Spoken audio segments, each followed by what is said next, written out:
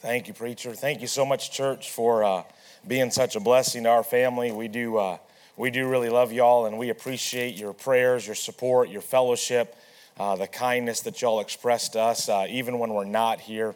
We're so thankful, and we really do appreciate y'all more than you'll know. In heaven, you'll know how much we appreciate you. I think words are pretty hard to come by at times. So, but I do just want to say thank you so much for being such a blessing to us. And just want to let you know that we do think of you throughout the year when we're not here or the times we're not here, and we do pray for you folks. You do mean an awful lot to us, and so we appreciate your support. The Lord has kept us really busy, and we're thankful for that. Amen. There is no lack of work in the work of the Lord, and there's a lot to do. I was sharing with someone, I forget who. Fellowship with so many folks here, but earlier this year we were with a church planter down in Kentucky. Well, actually, he's in Tennessee. He's on the border. His house is in Kentucky. But anyways, they meet in a shed right now. You see, it's not like this everywhere. Not everyone's got this, and this isn't normal. He's how old do you think he's? Late 60s. He's probably in his late 60s. About 11 years ago, his minivan, he got in a head-on collision, and his motor got put in his lap and broke every bone in his body just about. So they decided to go to a small town in the middle of nowhere and start over, start again. Amen. After all that, most would quit. Amen. Praise God for men that like to show yourself a man. Amen. And so they don't want to go into debt. Amen. Anyways, so they were given property, and he said, you know what, there's some Amish folks live around here. They make these really nice sheds. They're about 14 feet wide and about 40 feet long. So he bought himself a shed, and New Song Baptist Church, praise the Lord. Amen. And then he heard about our ministry. He bought another shed and wants to make it a fellowship hall. And he said, Brother Perkins, would you come preach revival for us? We need revival. And I said, oh, brother, let's pray about it and see what God does. So we got there, and he says, yeah, I need you to build a deck, amen? And so I was building a deck during the day and preaching at night, and praise the Lord, God did a great work, amen? And there's a deck there that looks fine, but the better, the greater work was what the Holy Spirit did in people's lives, amen? And so we're thankful for that. Y'all had a part in that. Y'all were backing us to do that, and we really do appreciate that. I could go on and on. There's so much. And some of the songs the girls sang. Boy, was there ever a time, amen? There never was a time when God wasn't almighty, wasn't there. But taste and see that the Lord is good. You know, can I tell you, just because you come to church doesn't mean you've tasted and seen. We come to church and we get a hint and we get an idea. And then we wonder why some are just so, well, he gets kind of excited about that stuff. Yeah. If you had been there on Mount of Transfiguration, you would have gotten excited too. You know, before you criticize Peter for thinking he should build 3 tabernacles, amen. You weren't there.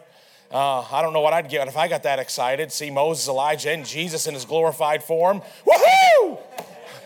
I don't know. I might get excited about that. I know. The real reserved would just go, this is fascinating, Lord. Let us study this and make sure we know what we're seeing here.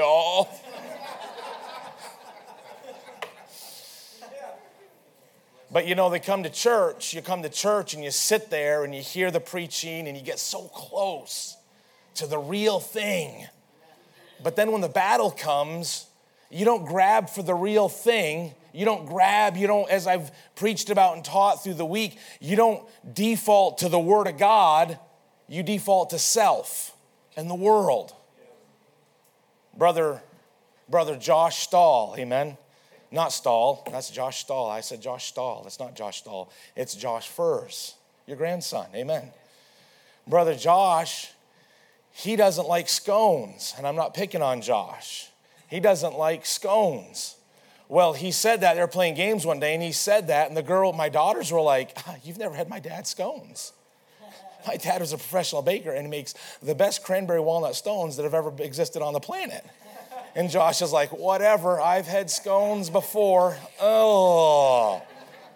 And so my girls came home and they're like, Dad, you got to make scones. I'm like, huh? This is something we do in the big kitchen at Christmas time or what? In the trailer, really? And they're like, yeah. She said, this is what he said. And I'm like, oh, wait.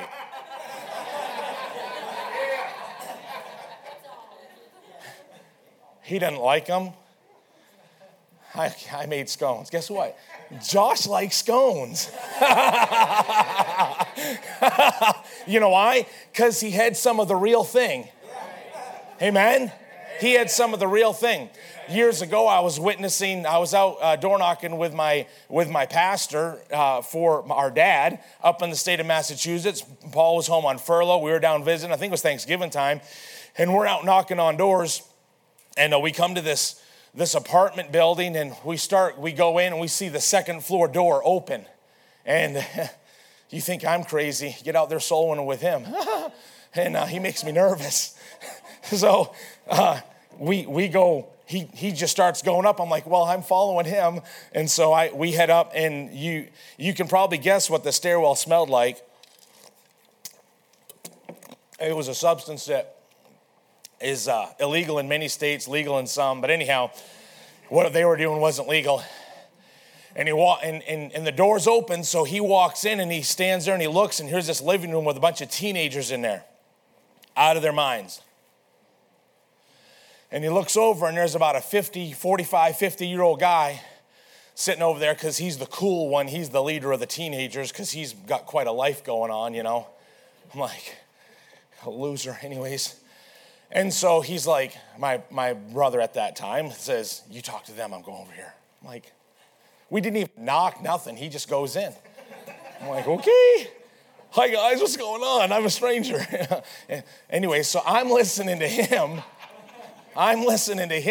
and he's over there, and this guy's got tattoos everywhere. He's wearing one of them wife beater shirts, and he's just, and so as pastor starts witnessing to this guy, he gets about 5 minutes in and he says, you know what, preacher, with all due respect, he said, I tried that Jesus stuff once and it didn't work for me. And I didn't miss a beat. I said, you know, Paul? I'm like, He says, with all due respect, that's a lie. You never tried him because you don't try Jesus. You either get him or you don't. Yeah. Woo! You know what? A bunch of you are trying religion. You're coming with mom and dad, you're coming with wifey, and you come to the church and you're just trying it. And you're just trying it. And you're like, well, it's not really working for me. You know, the life preserver don't work unless you actually put it on. Amen. The deodorant don't work when it stays in the medicine cabinet. You actually got to take it out of the medicine cabinet and put it on and apply it. Amen. That's Christianity, folks. You got to apply it in your daily life. And until you submit and surrender to do that, you're just trying it, and you're going to be like Josh up there going, I don't like scones. They're nasty. And meanwhile, he's missing one of the nicest treats you could ever have for the morning with your coffee, amen? Or your tea if you're Sarah, amen. Anyways, folks, we got to just stop trying God. And we got to get on board here. Because the decisions we're making, they're leaving a legacy behind. Doesn't matter your age. It seems like just 40 years ago, I was playing Samuel in the school play. Samuel, here am I, Lord. Then it seems like just 20 years ago, I was Steve Perkins sitting in the pew. And God was saying, you're going to preach. Here am I, Lord. You don't know what God's going to do, and you don't know what age it's going to be. You don't know when he's going to start working. But the decisions we make are going to start leaving a legacy behind. And I chose to surrender to the call of the Lord, to surrender to the will of the Lord, and to surrender to his way. I lived a lot of my life in church and didn't do that. All of my teen years, basically. Maybe 13 I was doing all right, but I wouldn't even count it a value now. Most of my teen years, I sat in church 3 times a week. I wasn't there. I didn't like scones because I hadn't tried the real thing. At some point in time, I'm going to stop playing games with God, stop playing church, and get real. And it is going to leave a legacy. We're going back to Proverbs. We're going to finish chapter 2 tonight. And in Proverbs chapter 2, again, this is a book of wisdom. Aside from Jesus Christ, the wisest man that ever lived, wrote an instruction manual to his son, who was going to be a leader. You want to be a leader? Read the book of Proverbs. Just in case you don't get that, that's every male and every female that's under the sound of my voice. Because moms, you lead them children, and dads, you lead that family. You're leaders. Hello. It's a book of wisdom, and that wisdom is for leadership. And I don't care if it's about being an electrician or being an Army corpsman or being an Air Force pilot or about being a medic or whether it's about being a pastor or just being a godly mom or a homeschooling mom. Listen, it doesn't matter. The wisdom is there for what we need. And we've looked at our learning, and our learning, there's so much about it that we covered up there. But listen, we control it. And we decide what we're going to allow in and what we're going to allow influence us. And there's a reason why all the Instagrammers and people on YouTube and stuff, they're called influencers. They're professional influencers. I'm like, they're dumb as a box of rocks. What are they doing on there? They actually make money doing that? Yeah, they make money doing that somehow. It's twisted. I get it. There's some neat stuff on there, and there's a few things you could actually learn that might be of some value. But you got to wade through a bunch of garbage to get it. And we choose what we're allowing in, and we choose what we're going to learn from. And that learning then becomes our living because we then live it out and we act upon it. And what we've lived out is then going to leave an heritage. And tonight we're going to look at our leaving, which would be our heritage. And in chapter 2 of Proverbs, beginning in verse 10, the word of God says, when. This is after the fact. If it happens, understand when and if they're connected. We've heard a lot of ifs and a lot of testimonies about if. When's the same way? When are you going to get right with God? Amen. When are you going to get right with God? When are you going to stop messing around, stop playing with life, stop playing with your eternity, stop playing with how you're influencing your friends and your loved ones, and when are you going to get right with God? Amen. That word when's a good word. When wisdom entereth into thine heart, and knowledge is pleasant unto thy soul, discretion shall preserve thee, understanding shall keep thee, to deliver thee from the way of the evil man, from the man that speaketh froward things, who leaveth the paths of uprightness to walk in the ways of darkness, who rejoice to do evil and delight in the frowardness of the wicked, whose ways are crooked and they froward in their paths, to deliver thee from the strange woman, even from the stranger which flattereth with her words, which forsaketh the guide of her youth and forgetteth the covenant of her God. For her house inclineth unto death, and her paths unto the dead. None that go unto her return again, neither take they hold of the paths of life, that thou mayest walk in the way of good men and keep the paths of righteousness. For the upright shall dwell in the land, and the perfect shall remain in it. But the wicked shall be cut off from the earth, and the transgressors shall be rooted out of it. And Father, help us, I pray, Lord, as we realize, even in our youth, we're leaving a legacy. We're leaving a legacy which is going to be, in part, a foundation for our future. And Father, it's also going to be a legacy that those younger siblings and friends and church members that come behind us are going to see. And some will choose to follow the good and the right, while some will choose to follow the path of the scorner. Father, I pray you'd help us tonight. Strengthen my voice. Help me to be clear. But God, I pray tonight your Spirit would be welcome. I pray your Spirit would move in power. And Father, I pray you'd speak to each and every heart, each and every person that's here. And Father, help us, please, as we look into your word.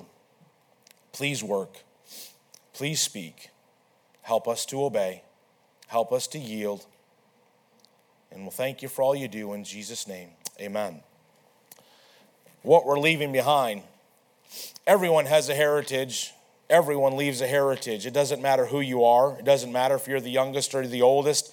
It doesn't matter, you're in between. I'm the youngest of 4 boys. We're all 3 years apart. My brother Johnny, he's sitting in a jail cell, a prison cell this evening, and has been there for some time and will be there for some time. And I remember, it's been 14 years or better. It's probably been 14 years ago. He sat in the passenger seat of my vehicle in Haverhill, Massachusetts, and he looked over at me with tears in his eyes, and he said, "I just wish I could have what you have." I said, "You can? You know you can." He says, "I don't think I can." I said, "Johnny, you're playing games with God. Dad's taught us the way of truth. Dad's taught us what's right. You know what's in the book. You've heard the teaching." I said, "Johnny, you've always been smarter than me, and you know more Bible than me. Don't tell me you can't have what I have." He's got a legacy he's leaving behind, and heritage he's leaving behind. He's showing me how to stay out of jail. I joke a lot about it with my older brothers, especially at the home church, because my older brother's my pastor. My other brother, he's my pastor. And my older brothers taught me a lot about what not to do. Amen. They left me quite an heritage of what not to do. Amen. I won't go deep into that tonight, but woo! Anyways, I saw them get whooped for things that, hallelujah. But I'm just telling you, good or bad, you're leaving a heritage. You're leaving a legacy behind. There's something that people are going to look at your life and they're going to say, this was them. And that's how they were. And Solomon writes to Rehoboam, and he's telling him about wisdom, and he's really just getting started. We only were looking at the first 2 chapters of the book. I mean, there's so much more to go, and I'm sure there's so much Solomon taught Rehoboam that wasn't written in the book, but he's trying to give his sons lessons, and in this, I believe he's speaking about, because when you come to the end of the chapter, he talks about for the upright shall dwell in the land. He's talking about a future context, and he says in verse 22, but the wicked shall be cut out. There's a good and a bad, there's a right and a wrong, there's a good and evil, however you want to put it, but there's going to be consequences, there's going to be results, and folks, we know those results leave a legacy behind us. When it comes to our family, what legacy are you leaving behind?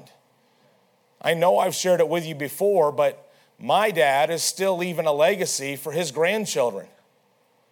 My dad's been dead since December 2nd, 2001, yet he lives eternally in heaven. Amen?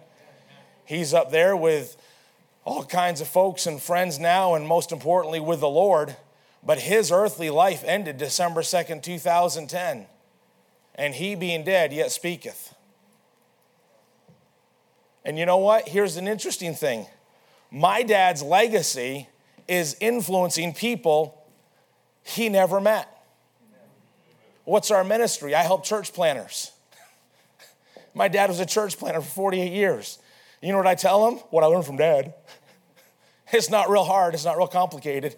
I'm just being honest with you. I'm a simple guy, and I thank God he made it simple for me. I don't need the big complexity, the big thinking, the big doctorate degree and all that. Listen, it's simple. I watched Dad's life. I know what Dad did. I saw the doctrine, the Word of God. He taught me. I go out and I help other guys. And I've helped so many other men out there across this country and strengthen them and help them to continue on and stay where they're at and stay right and stand true and all these things. And the credit eventually goes back to Christ, but it goes through my dad's legacy.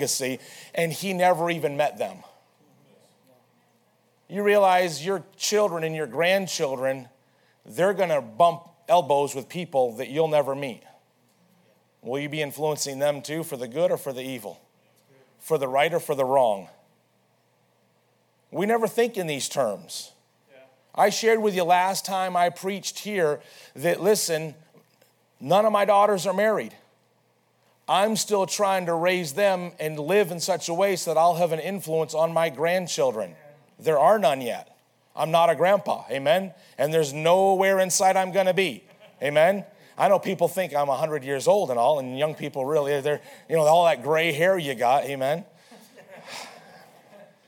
Amen. Don't laugh too hard. I started graying in high school, so it's just the way it is. They think it's distinguished. They always thought I was older than I was. Amen. They still think I'm 50-something. I'm not 50-something. But that's okay. I'll take it as a compliment. Amen. But I'm just saying, I'm trying to raise my children, not just trying to get through their 18 years. Just get through their 20 years. Just get through this. No. Someday, they may get married and they may have children. Then what am I going to do? I didn't plan for that. Right, because people don't plan to fail, but they fail to plan. And right now, you're sitting there, you're like, well, I'm not even married yet, so grandkids, what are you talking about? You better start working now. You better start working on it now, because the decisions you make today before you're ever married are going to affect your grandchildren. Huh? I'll give you a decision my dad made. My dad made this decision in early 1960s. In the early 1950s. Ooh, I was off by a decade. In the early 1950s, my dad decided, I'm not going to say no to mom when she asks me to do something right. So mom said, would you read your Bible every night? Yes, ma'am. He was lost. He didn't want anything to do with God. But his parents were godly.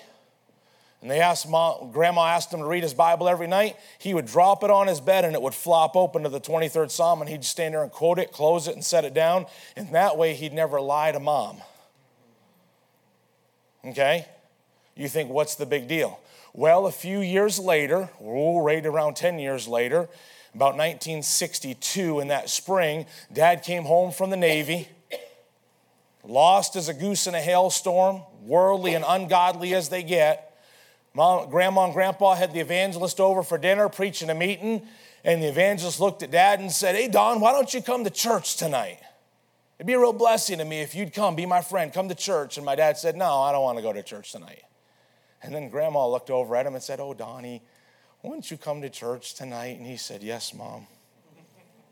Dad went to church that night, and when Brother Knickerbocker preached on Mephibosheth, Dad got saved and called to preach that night.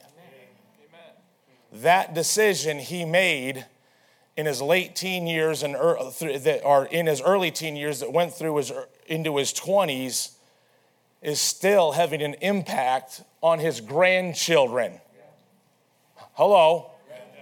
See, it's so hard. We live within time, and we can't see what the future holds. We don't know what those results are going to be. You've decided it's okay to lie to mom and dad. Yeah, I read my Bible today. Yeah, and that's going to have an impact on your grandkids someday, and you got no idea. That decision to think it's okay to lie to mom and dad could wind your grandkids up in a prison cell. You have no idea, and you're playing games with God. The Word of God shows us He is eternal, He's infinite, He lives outside the realm of time, and He can already see the consequences of the decisions we're making. Some of you folks in here are still struggling. You're adults, you've got kids. Listen, you're still struggling to get real with God. You know that you're still dealing with consequences of decisions you made in your younger years. You're still dealing. Yeah, 1 John 1:9's there. If we confess our sins, He's faithful and just to forgive us our sins and to cleanse us from all unrighteousness. Great. But that doesn't say the consequences are removed. You're still going to deal with the consequences. Those consequences are going to be there. I'm still dealing with consequences of decisions I made when I was backslidden away from God. Back in the mid-1990s, I made decisions and did things. I'm still suffering the consequences of those things. I still pray, God, let there be a small harvest this time. You reap what you sow. Well, I can pray for a small harvest. Amen. Hello. You got no idea, folks. You're playing games. And you're not thinking about the legacy. You're not thinking about the future and what it's going to look. What is it going to look like 10, 20, 30, 40, 50 years from now? Solomon, I think, was wise. Solomon saw decisions his dad made. good and bad. And Solomon warned his son. And I want you to see the first things in verses 10 and 12, the deliverance that's available to us. In verses 10 and 12, he says, when wisdom entereth into thine heart, and knowledge is pleasant unto thy soul, discretion shall preserve thee, understanding shall keep thee. See, there's a deliverance. We can be delivered from the heartache and the heartbreak. Listen, it's like what so many Christian young people don't know. Listen, you've been saved at a young age. You ought to praise God. You got saved from drunkenness and from debauchery and from garbage and from being a heroin addict. You've been saved from that and you don't even realize it yet. Well, I never did that stuff. Right, because you got saved. You could have been doing that, but you got saved. So God saved you from that. You don't realize. You got saved from those things. You got spared. It's like the Epleys, I think it is. They have a song, you know, and Brother Epley, when he was younger, he sang a song about the things he missed out on growing up in church. Yeah, he missed out on heartache and heartbreak. He missed out on mom and dad yelling and screaming at each other. He missed out on divorce, and he missed out on drunkenness, and he missed out on, I missed out on a bunch of stuff because I grew up in church. Yeah, you missed out on a lot of bad. So you train your mind how to think. It's that learning process we talked about and all the stuff we allow to influence. And you train your mind how to view church, to view the work of God. And you say, I'm missing out. Well, you can't do this and you can't do that. Yeah, did you see the statistics this morning? Follow after God. You can't get divorced. Amen. Woo! It's a pretty good thing you can't do. Did you know there's things God can't do? Did you know that? We use it as a public evangelism tool all the time. 3 things God can't do. Number 1, God can't lie. Right? Number 2, God can't ever go against his word. Number 3, God can't allow sin into heaven. You're fussing about things you can't do. You got to be thankful for things you can't do. I'm thankful God can't lie. How about you? I'm thankful there's things God can't do. I'm thankful God can't go against his word. Amen. I'm thankful God can't allow sin into heaven. It wouldn't be heaven. Listen, there is a defense. There is a protection. There is a help that we get from the Lord and a deliverance from the things of evil that are around us. Verse 10, it talks about the delight. When wisdom entereth into thine heart and knowledge is pleasant to thy soul. Listen, do you delight in the preaching? I understand Brother Perkins is harsh. I understand Perkins is direct. I understand you may not like this as much as good old Pastor Brooks. Yeah. Amen. That's part of my job, though, to make you love him more. Amen. And there's a lot of ways I can do that. Number 1, just get closer to Jesus. You'll love him more. Yeah, it's not about the style of preaching. That's right. Amen.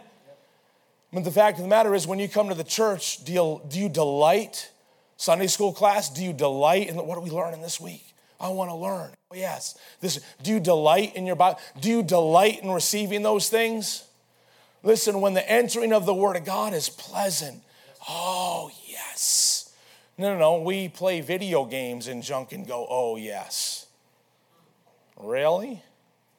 The next level of what? Angry Birds or something stupid? Listen. We delight in so much stupid stuff out there. My team won. So what? I like football as much as the next guy. I watch college football. Y'all know. And I watched Georgia win yesterday, and I liked it. Amen. Talked to a preacher about it today. Real spiritual conversation over lunch. Amen. But I'm just telling you, I don't delight in that as much as preaching. I don't delight in that as much as the Word of God. That's like, oh yeah, come or go. It's there or not, whatever. But what about the Word of God? Oh yes, that's what I want. That's where it's at. And folks, there needs to be that delight. I love the Word of God. I want to receive it. You got to come with an appetite. It's hard to feed people that don't have an appetite. Anybody been sick lately? I know it's a loaded question nowadays, right? Anybody, when you're sick, you lose your appetite, huh? Yeah. You're like, oh, get that food away from me. Oh, I can't eat that. Amen. So everybody ought to offer Pastor a hazelnut coffee. Amen. I heard about that one today. Woo, you won't like that at all. Don't. I was paying attention, brother. Oh, but listen, a lot of times when you're not well, and you're not feeling well, and that sustenance is offered, ooh, I don't want it. Well, spiritually, when the sustenance is offered, it's, ooh, I don't want it. What does that tell you about your spiritual condition? You're sick. You're sick. This is simple stuff, folks. But that learning, all that stuff we've allowed to come into the mind through the world has changed us. And they're like, I never thought about that before. Why not? This is not complicated. Y'all know I am not a complicated person. These are simple thoughts. Most young people in here are probably smarter than I am. You could have thought about this before. Hello. Why didn't you? Well, we're being fooled. Somebody's blinding the eye of the mind, blinding our minds. There's the defense he gives, verse 11. Discretion shall preserve thee, understanding shall keep thee. There is a huge disconnect of discretion in the church of God today. People don't know what house to buy, what car to buy. Discretion in so many areas of life. Discretion, discernment kind of go hand in hand in a lot of ways. And there is such a lack of it. And I watch these people who are lukewarm in church. They're in, they're out, they're, yeah, whatever, I'm here when it's convenient for me to be here. And boy, I don't know why. I keep buying a car and every car I buy is a piece of junk. Right? We know a lot of those. We're like, well, I don't even really choose the cars I buy. People are like, oh, you're a Ford guy. I'm like, no, I'm a God guy. Amen. And I'm not saying God likes Fords or anything. No. I'm just saying, I've owned Subarus, amen? Whatever. I'm just saying, I let God pick the car, not me. Why? Because discretion. It gives me defense against failure in life. Who wants to buy a lemon in a money pit? Well, how do I know I won't buy a lemon? Because I'm obeying God. Amen. I'm trusting in him about the car. Yes, about the car. It's not just about heaven and hell. It's about our everyday life. It's on how to raise my children. It's on how to love my wife. It's how to reach my neighbor. It's how to support my pastor and edify the brethren. It's everyday life. And the defense is a defense from failure and destruction and the garbage. We bought a house and the roof's caving in. We know these folks in the church. Oh my goodness. They bought a house and you want to talk about a money pit. And I'm like, what were you thinking buying this house? You had no business ever buying this house. It was out of their price range and it should have been below their price range. It was in such bad condition. I mean, within months of buying it, they're putting new roof, new ceilings. I mean, they had ceiling joists that were cut off 6 inches from the supporting wall. Yeah. You know who can protect from stuff like that? This person called God. Because he doesn't want his children to get ripped off and mistreated. And he gives us discretion and discernment and defense against that stuff that wants to hurt us. And yet we're like, well, I'll think about it. Yeah, well, pastor told us we should pray about buying a house. Okay, Lord, help us to get a house as fast as we possibly can. Thanks. Right, I can see that was real important to you. I can see you really don't mind a $1,000 a month mortgage and another $400 a month for the repair bills for the next 40 years. Really? Let's be wise about this, folks. There's a defense that God gives. Not only do we see as far as the deliverance goes, but a flat out delivery in verse 12. Verse 12, to deliver thee. Can I tell you? The evil man wants to destroy us. The evil man wants to teach us the wrong way. The evil man speaketh froward things. Froward things about prideful, arrogant, not disobedient, will not comply. That's froward. I will not comply. Right. I really want to do business with someone who will not comply with God. No, thank you. Why do you think we're having trouble in the Middle East? You're dealing with a culture who thinks, if I can lie to them and gain advantage, Allah's showing me favor. That is completely contradictory to everything America's ever known for its at least first 200 and some years. Now it's kind of coming over here. But anyways, and you think you can just go make treaties and talk with these people. Okay, y'all going to be good. Good, we're going to be good. It's all going to be good. Oh, good. I'm like, what are you people, idiots?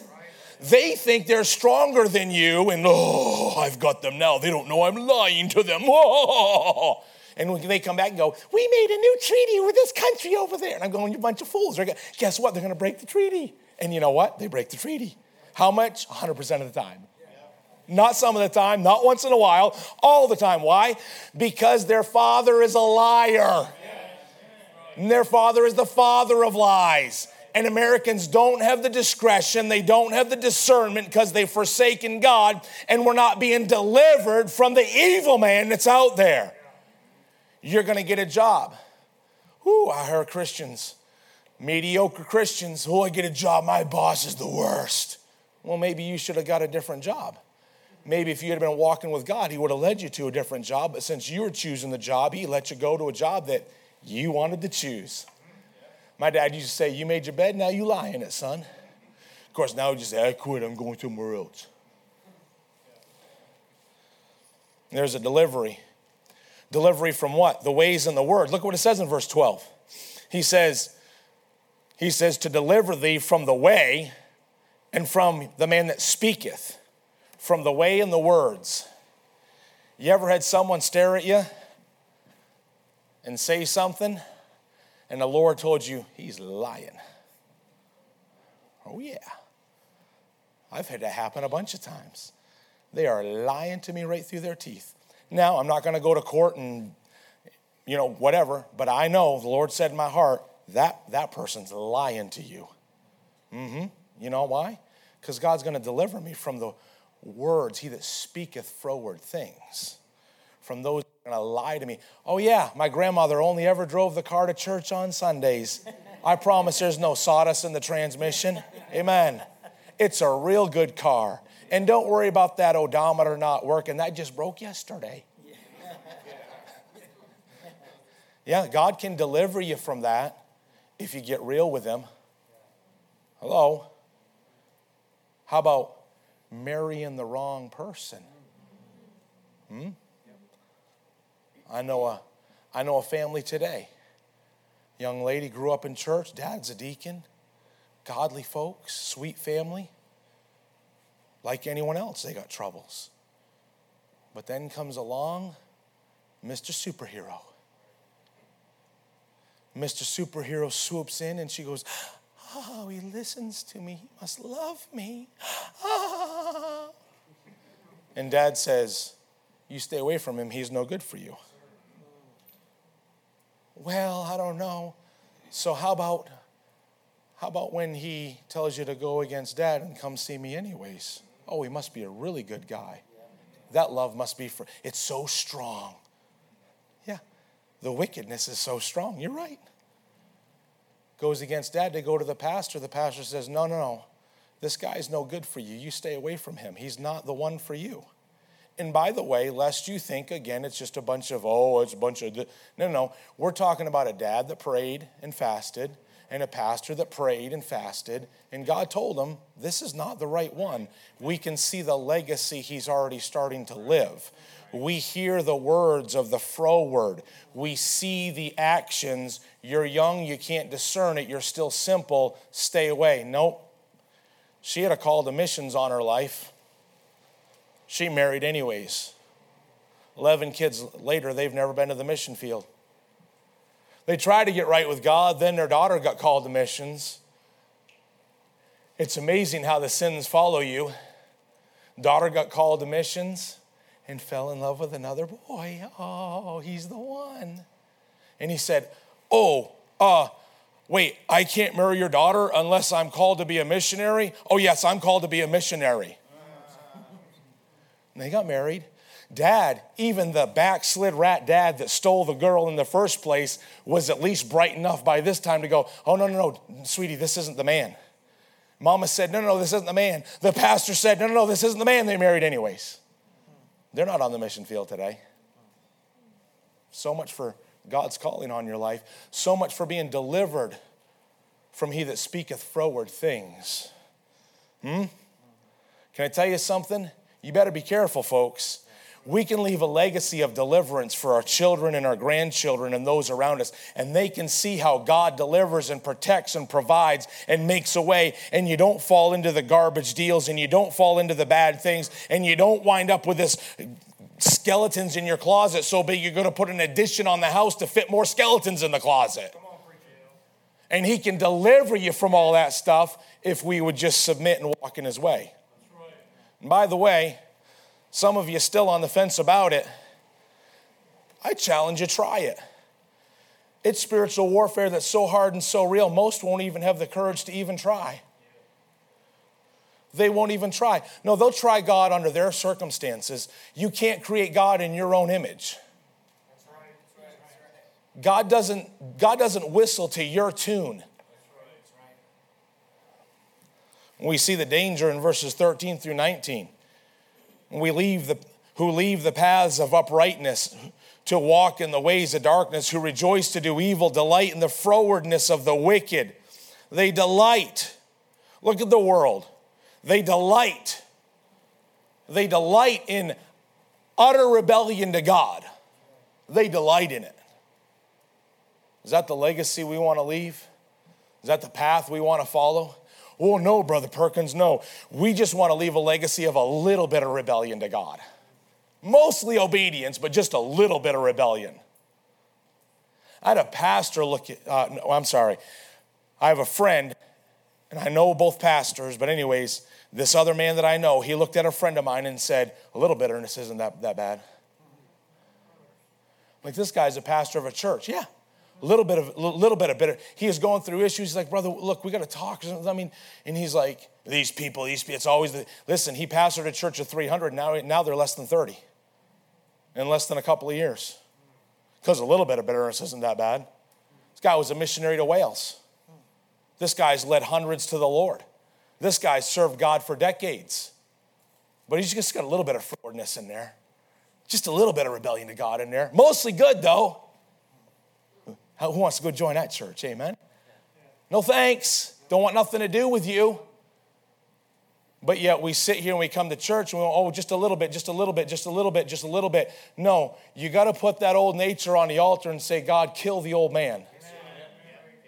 God, all the desires, all the flesh, all that old man, old nature junk that is in rebellion and against you, destroy it, please. And we've got to keep doing it and keep doing it and keep doing it. And we've got to rise up and live unto God.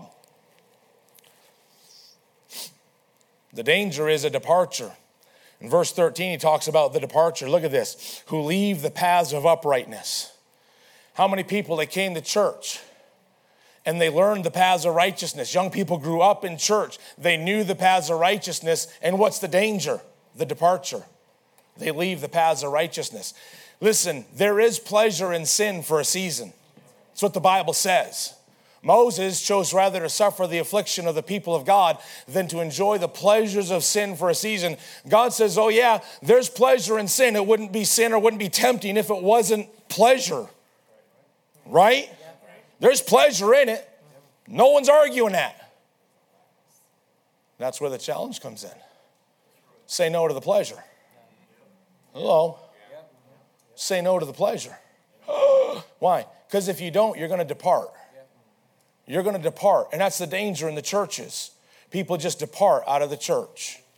They're gone. Well, what happened? You come back next year. Well, hey, what happened to that person that sat over there? Oh, well, they left the church. Why'd they leave? Well, they got a belly button. I say that because I hate excuses, because one excuse is as good as the next, because they're all excuses. Whatever. The preacher didn't have the right tone of voice. The carpet wasn't the right color. They didn't sing the right songs. I didn't like the way they took communion. I don't care. I got a belly button. Whatever. One excuse is as good as the next, folks. Excuses are stupid. Hello.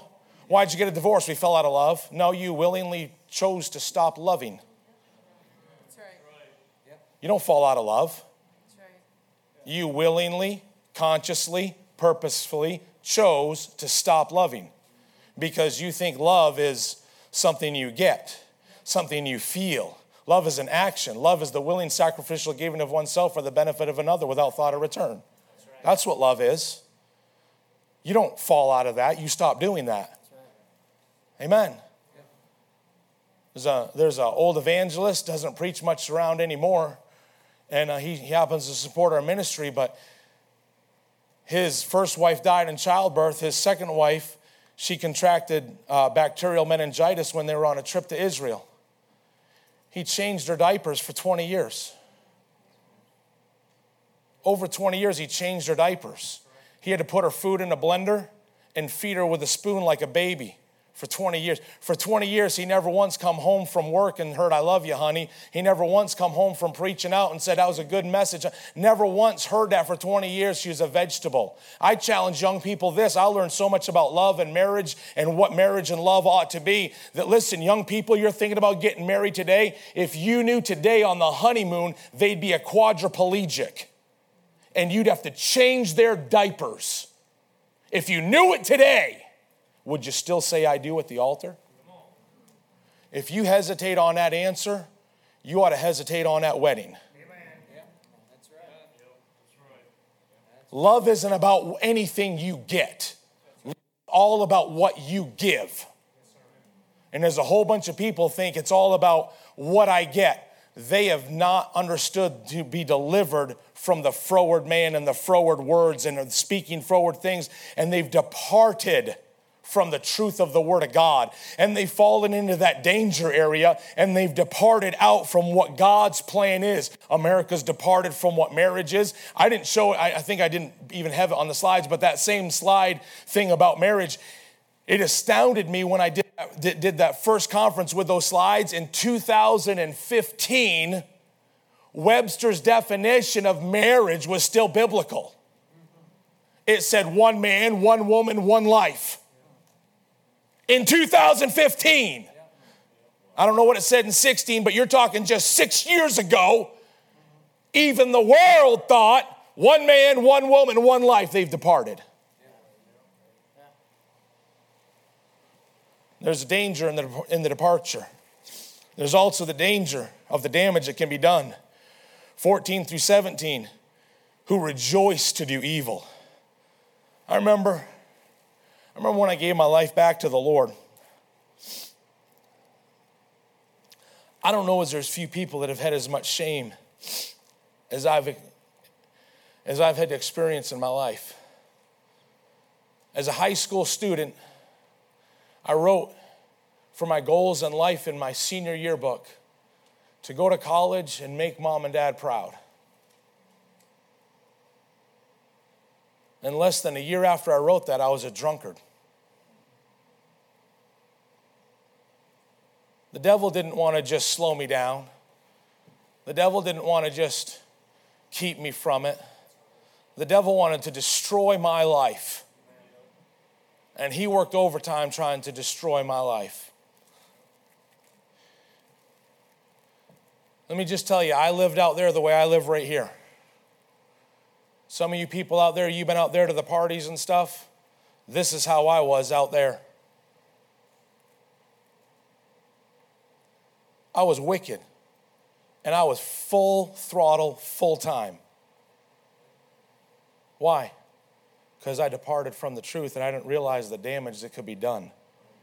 And I wasn't thinking about the heritage I was leaving behind and the foundation I was building for the rest of my life.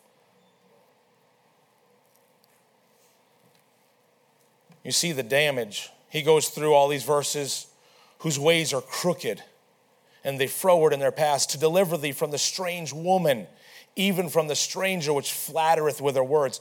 Oh, it sounds like it makes sense to me. Well, it sounds like it makes sense to me. I've heard of that a lot in counseling, people doing wrong. Well, but doesn't this kind of make sense? I have people come up to me and ask me, "Well, Brother Steve, I got this problem with the sin in my life," and they don't say it that way. They say some specific thing, but doesn't this make sense? No, it doesn't make any sense at all. Why? Because I'm looking at it through the biblical glasses. I'm looking at it through the Bible glasses, not my glasses, not these things, and not this thing. Not man's wisdom, not my understanding, but what the Word of God says. And I know God says that's wrong. You can't change that. God says fornication's wrong. God says shacking up's wrong. You can't make it right. The majority doesn't make it right. God says pornography is wrong. God says lusting after a woman's wrong. God says it's sin. God says it's fornication and adultery. God says just thinking it in your heart, you're guilty. Read the scripture. I didn't write it, he did. It's an epidemic in our country and even in our churches today, and it's doing far more damage than COVID ever thought of doing. Hello? Hey, listen. I don't think y'all are understanding it. Some of you in here aren't getting it. The pornography industry that's out there, why do you think there's human trafficking going on? That garbage you're looking at, that's somebody's daughter. That's somebody's little girl who's living in a 4x4 cell, horrified every day of her life. So you can look at those videos with lust. You ought to be ashamed and putrefied at yourself. You ought to be disgusted to sit in the same room with yourself. That stuff is vile. And it is destroying young ladies and girls and children's lives all across the world. And it's all over our phones and on our feeds. It's all over it, and we don't think much of it at all. We don't realize the damage. And the legacy you're leaving behind, you reap what you sow. Be careful. You're sowing awful heavy into the wrong things. Just imagine what you're going to reap. The death in 18 and 19. For her house inclineth unto death. You know, that came up this morning in chapter 1 too. Her paths unto the dead. America loves death today. Oh, what is that stuff they watch? Oh yeah, The Living Dead. Some of you watch that garbage. Hello. You watch The Living Dead stuff, you're an idiot. Don't call yourself a Christian. Please.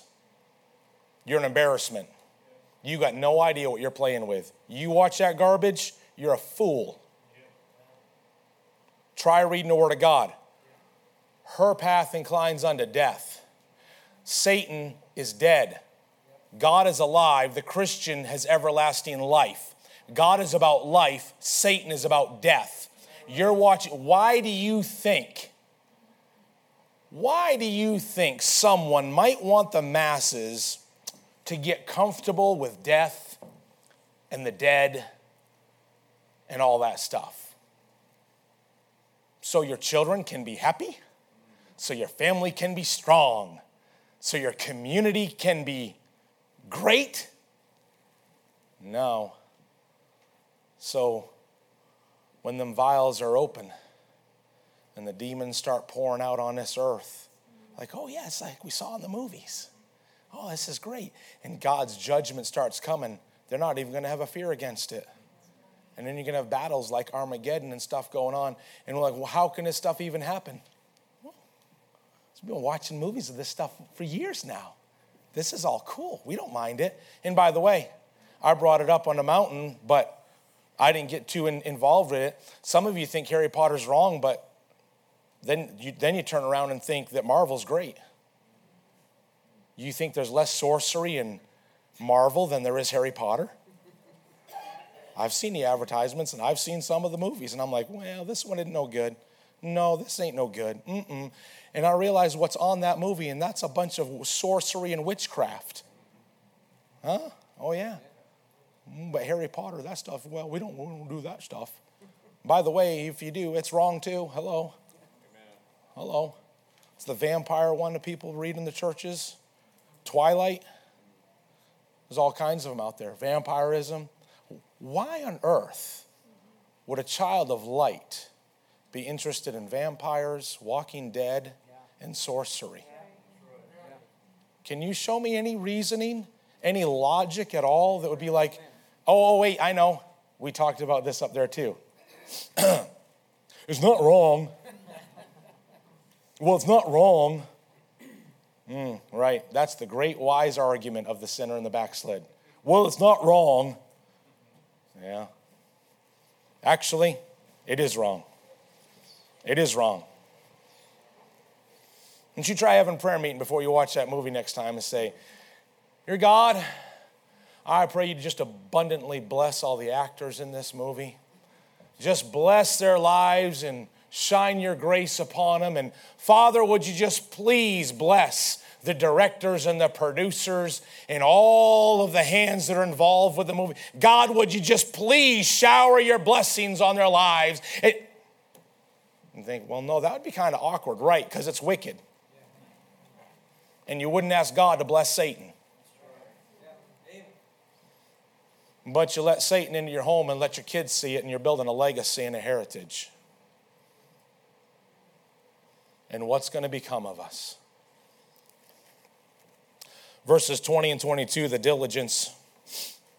Last two verses, three more thoughts, we're done. The diligence, he says, that thou mayest walk in the way of good men. And I tell you, there's a way good men ought to walk. It used to be more commonly known in America.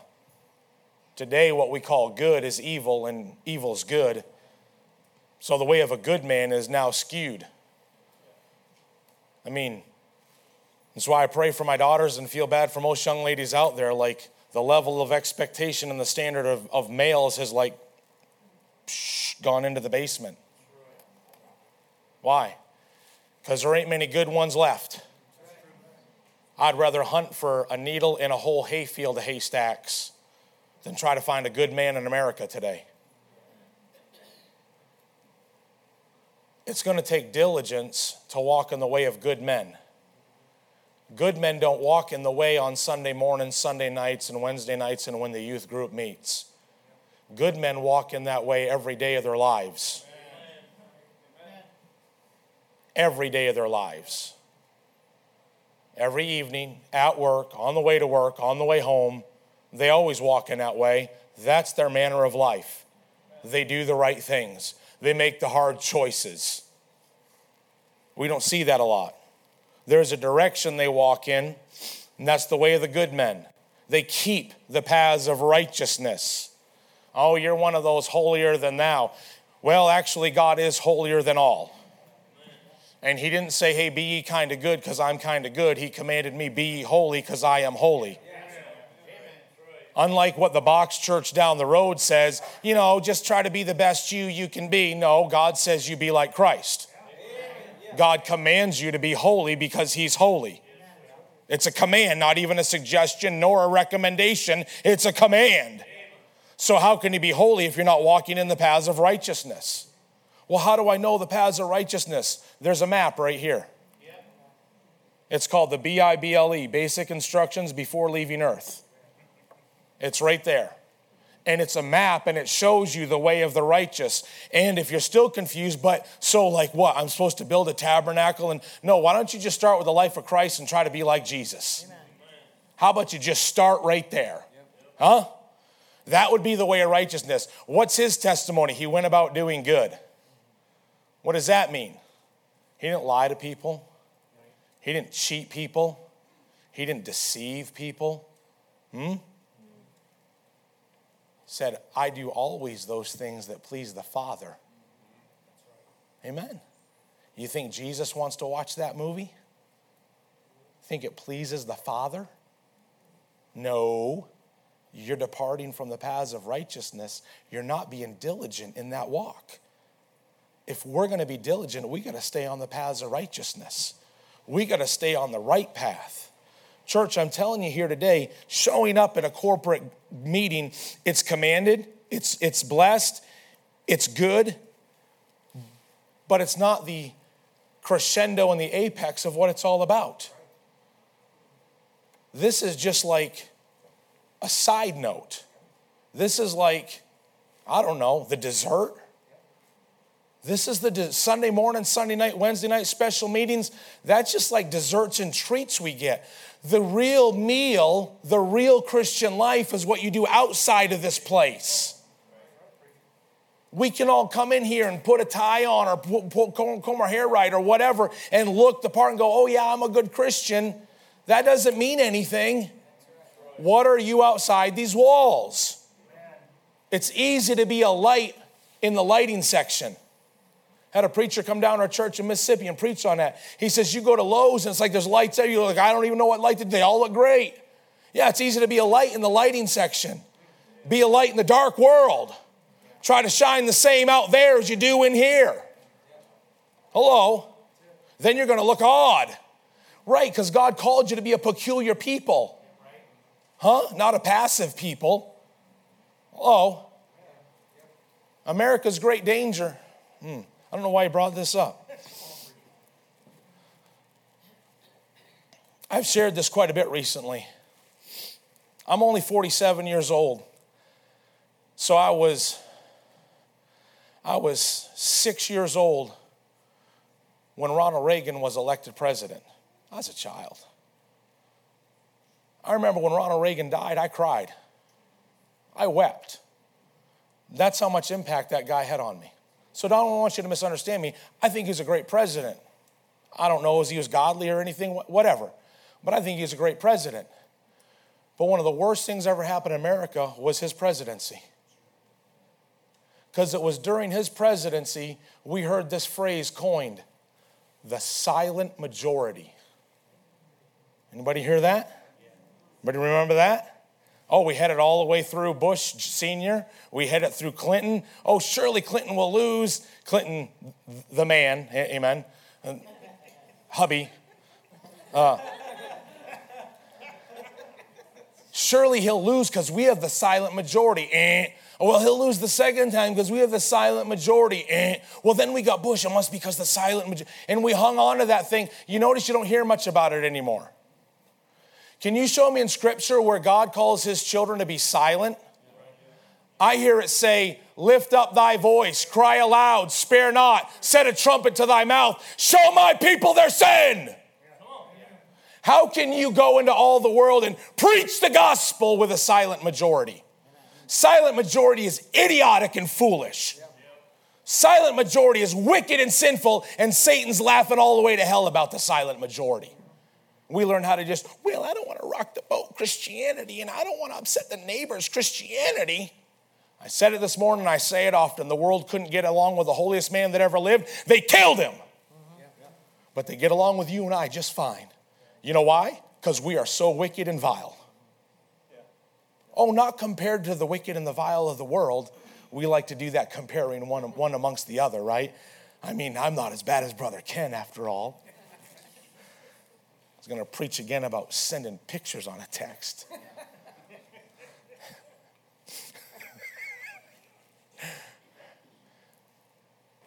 Who are you comparing yourself with?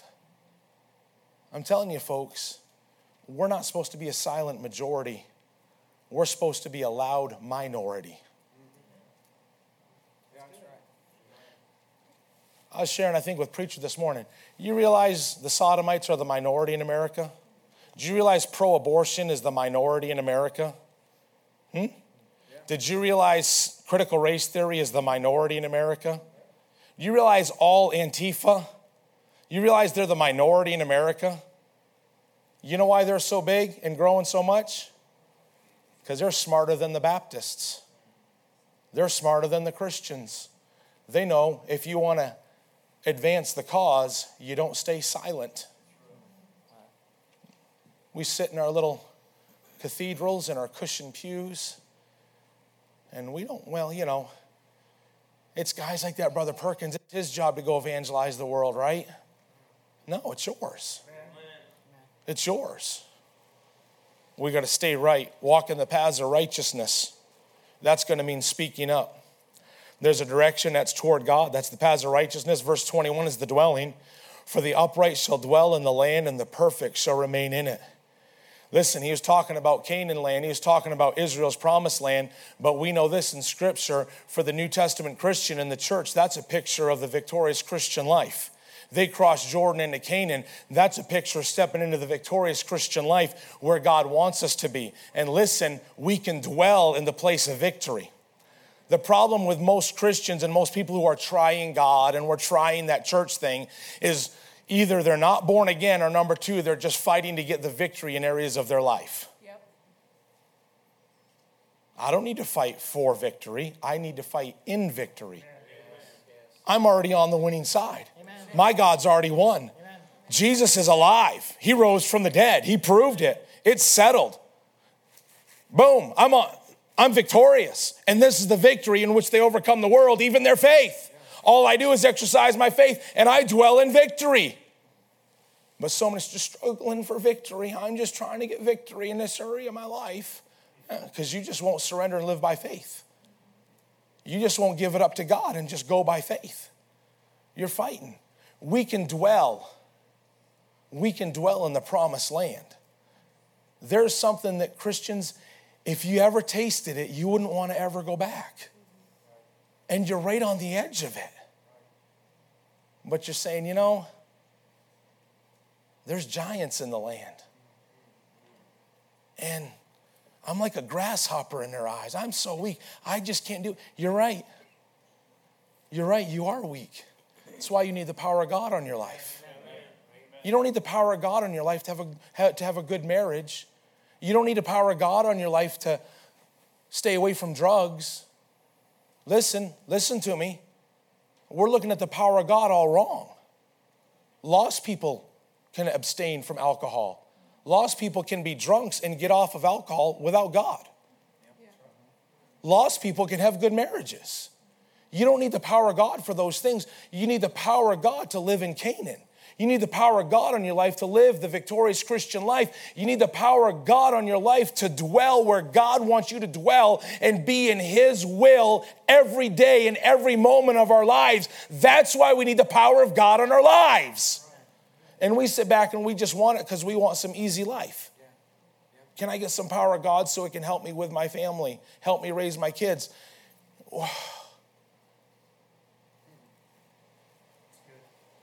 I like old cars.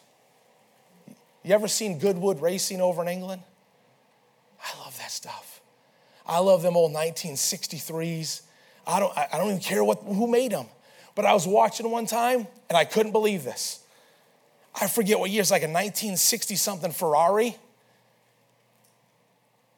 And it was a bread delivery van made by Ferrari. Check it out online. It's the goofiest looking Ferrari you ever seen in your life. It's a station wagon. I'm like, who in their right mind would deliver bread with a Ferrari? Right? I'm like, Ferraris for racing, man. Woohoo! No, we got a bakery. We got to deliver the bread. Let's buy a Ferrari. Like, who even makes this decision? I don't know why they designed it, why they made it, but it exists. Look it up. I mean, it's just crazy. Makes me think of most Christians. We need the power of God so I can have a good day at work. I need the power of God so I can pay my bills. And what about dwelling in the promised land? And what about leading people to Christ? And what about bringing visitors in? And what about leaving a legacy to your children? And what about learning more about the Word of God and growing in grace and knowledge? And what about becoming the father that God wants you to be and the mother that God wants you to be and the grandparents that God wants you to be? What about those things? See, we come to the church, we love the pastor, we love the church family, we pray for one another, we love it, and then we go deliver bread with it. And we got this nice, better than a Ferrari, and we're delivering bread with it. When you could be winning races. You could be winning all the races in life. You could be winning all the battles. You could have victory over that garbage you're looking at on your phone and on your computer. You could have victory over that bitterness and that anger that you got lingering in your life. You could have victory over those things. But instead, we're just playing games. Verse 22 speaks of the destruction. But the wicked shall be cut off from the earth, and the transgressor shall be rooted out of it. And I tell you something, we're letting people influence our lives, and one day you're going to see they're going to get cut off from the earth. You're going to realize those producers of the movies, the music, the influencers on the social media, all of a sudden they're going to just get cut off. And God's going to show us the right things in the right way. Friend, in all this, the decisions we make, the paths we choose to go in, where we're going to dwell, what legacy are you leaving behind? Are you satisfied with the status quo? Or do you want something more? Nothing about God is status quo. Nothingness. You could have so much more. It begins with salvation, but it only begins with salvation. That's just the start, not the finish. And then it goes from there. Where do you want your family to be in 5 years from now? Where do you want your marriage to be? Grandparents, where do you want your grandkids to be 5 years from now? You're making the choices now that are going to impact that. How much you pray, how much you obey, how much you read, how much you hide in your heart, how much you witness, how much you testify, how much you share with them of all the answered prayer God's had given. That's all going to impact them. 2, 3, 4, 5 years, it's going to impact them. There's something we're leaving behind. My fear is I won't leave behind what's good enough. My fear is I won't leave behind what God wants me to leave behind. My fear is I'll only leave behind what Steve could do, what Steve was able to do. When God knows and I know there could be so much more. Father, help us. Lord, to realize what we're leaving behind. Lord, some may be making efforts and they're trying to do the right. God, I pray you'd help them, bless them, strengthen them. Lord, help them to live by your word, to do the right, to stay faithful, to dwell with you, to stay away from the danger. God, help the people in this auditorium this evening to not depart from the truth, depart from your way. God, show us where there's things in our home, in our lives, on our phones, on our computers, on our smart TVs that are against you, against your word. You want them gone. God, I pray you'd give some of the folks in this auditorium tonight the courage they need and the faith they need and the strength they need to get rid of it. And God, I pray you'd help us, Lord. And if there's one here tonight that does not know Christ as their Savior, Father, perhaps they've played religion and played church, and they've come and they've sat on the outside and said, well, I've tried it. And God, help them to see you can't try. It's a surrender. And that's all it is. It's putting our faith and trust in you. Father, I pray you'd save the soul closest to hell tonight. And God, I pray you'd work in our homes, in our hearts, and in this church family. And we'll thank you for all you do in Jesus' name. Amen.